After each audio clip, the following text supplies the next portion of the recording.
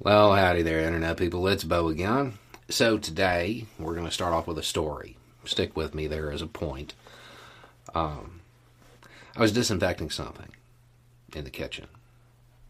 And, smell is a very strong trigger of memory. And that smell, all I could think of was the early days. And for those who don't know, my wife, when all of that mess started, she ran a COVID wing.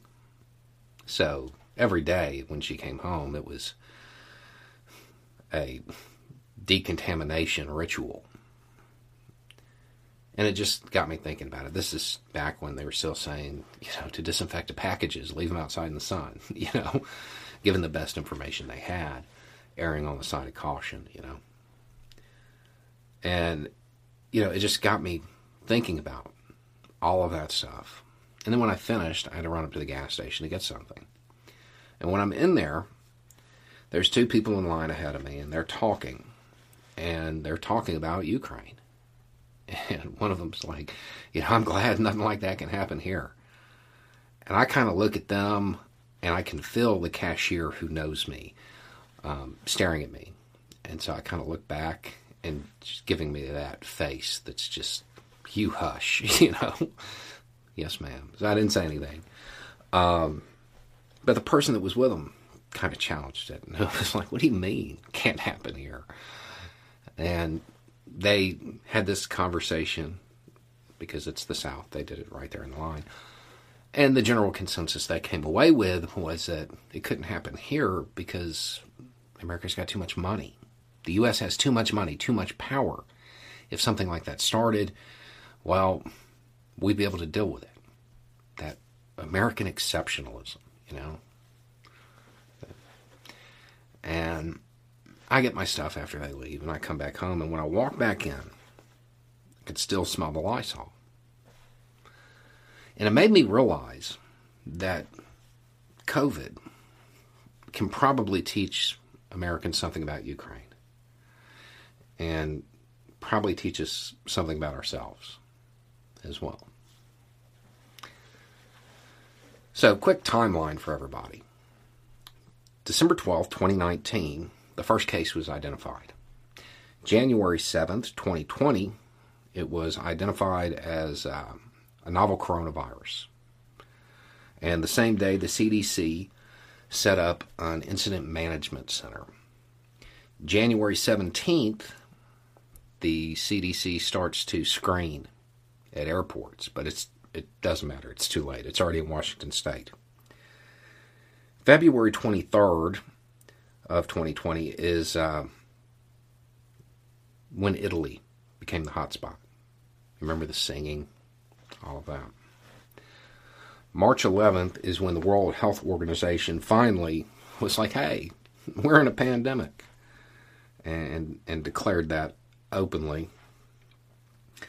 March 17th, trials began for the first vaccine, Moderna.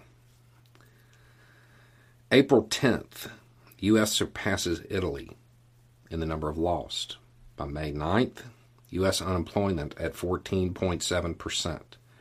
May 28th, U.S. lost hits 100,000. September 22nd, 200,000. October 2nd, Trump gets it. October 7th, New Zealand declares itself COVID-free. December 11th, Pfizer is approved for emergency use. December 14th, 300,000 lost. Sandra Lindsay, on the same day, becomes the first American outside of a trial to be vaccinated.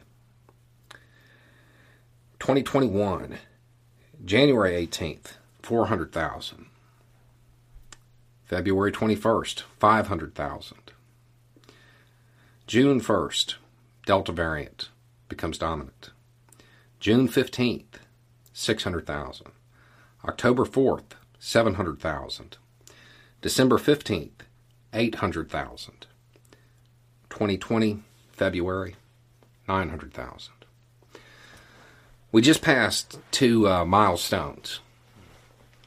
Worldwide, 6 million lost. In the U.S., a study concluded that we've had more than 1 million excess deaths.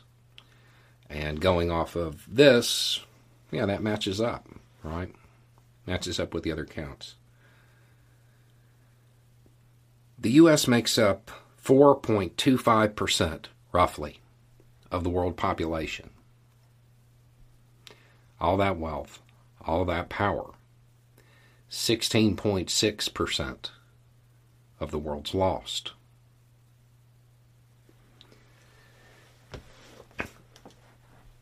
American exceptionalism, that's lethal in a whole bunch of ways. The U.S. has sat around screaming, we're number one for so long. Well, we're not.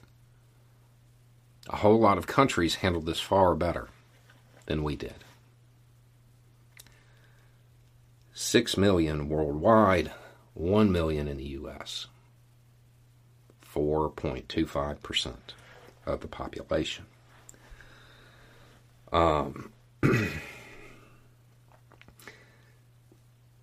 When you look at this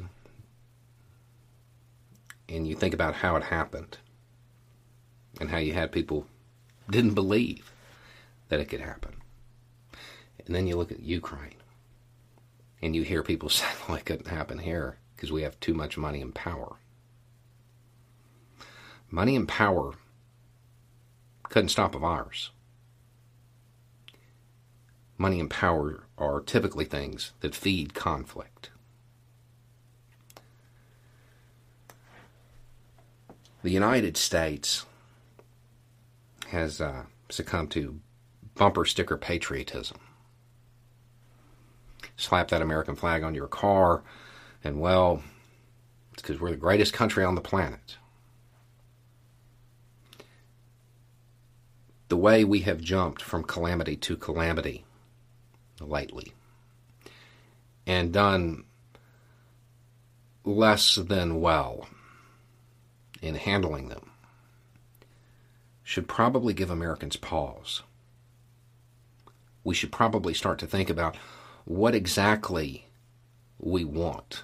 Because right now, we're so convinced that we're number one. We're still looking around as countries all over the world pass us. Because we've become apathetic to everything around us. Because we don't care about our local communities.